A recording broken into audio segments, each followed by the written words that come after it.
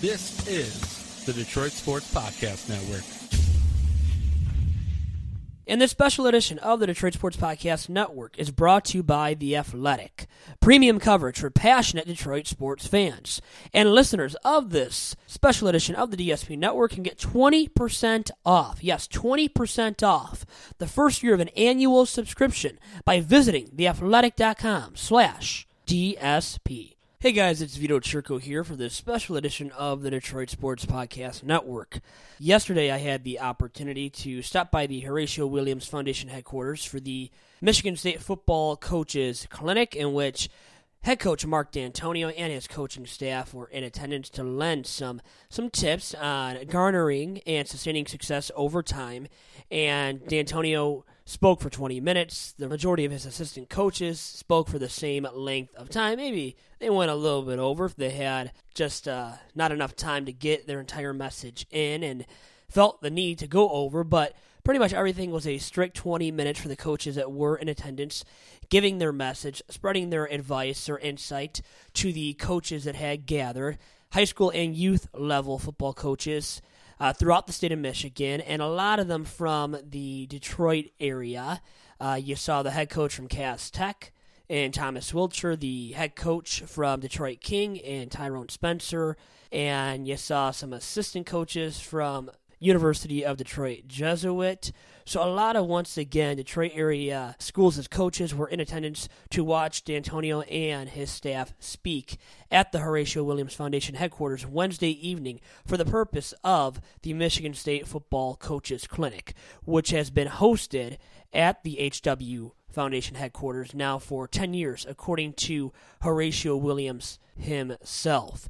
And with all that being said, Dantonio and his staff being there is very much a sign of the fact that the Detroit area has meant a lot to him over the years in terms of Dantonio building and sustaining relationships over the years with Detroit area high school coaches, and it has significantly impacted his program. In the past 11 years, his first 11 years spent in East Lansing as the head boss at Michigan State, as recruiting in Detroit and forming these relationships with Detroit area high school coaches has allowed him to recruit guys such as Malik McDowell, Tony Lippett, Deion Sims, Lawrence Thomas, many individuals that have, now come from Detroit, including recently in Kalen Gruzin from Detroit Cass Tech, Tyreek Thompson from Detroit King. So you've had numerous individuals come from Detroit and end up playing football at Michigan State under Mark Dantonio.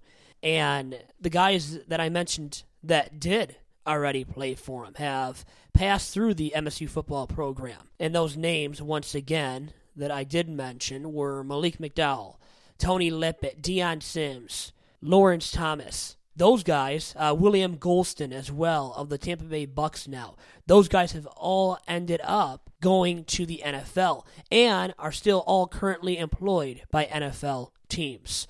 So Detroit has meant a lot to Dantonio for a long time, ever since he started, now going on 12 years as he's entering his 12th season as a Michigan State football head man. And he said to me, and I put in the story for the Free Press, a little short piece on the event last night and on what Dantonio had to share with me.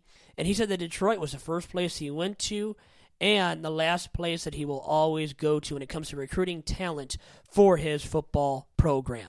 And with all that being said, I had the opportunity to speak with Mark Dantonio for a minute or so and fired off 4 questions specifically. The first one being about where the MSU football program stands at right now. Then I went into the topic of LJ Scott, the running back returning for his senior season, and then about recruiting in Detroit, how it's impacted his program and made it a consistent winner over the years. And without further ado, here is my chat with Michigan State football head coach Mark Dantonio. So, Coach, first and foremost, after going 10-3 last season, what's the current state of this MSU football program? I think right now we've got a lot of players coming back. We've got a good feel about ourselves, and we need to continue to sort of surge forward. But, there are no givens out there, so we just got to continue to work hard in all aspects of our life, not just football. How big is it to have LJ Scott returning for his senior season?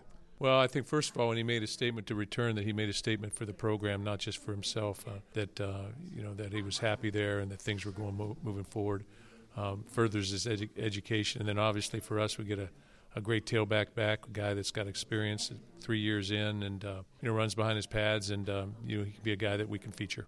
How much has recruiting in Detroit helped build your program into a consistent winner? Well, the majority of our players are probably from the Midwest. I would say 90% of them. 80%, and the majority of those are from the state of Michigan. So we've gotten great players here. They've done a great job, and it's not just that they play well. They represent this state as well. In their high schools when they come. So it becomes a little bit more of a family thing. And what is it like recruiting here in Detroit? Actually, it's good. I've always feel very well received here, and from day one, this is the first place we went, and this will always be the last place we go. And that is all she wrote for this special edition of the DSP Network with Michigan State football head coach Mark Dantonio.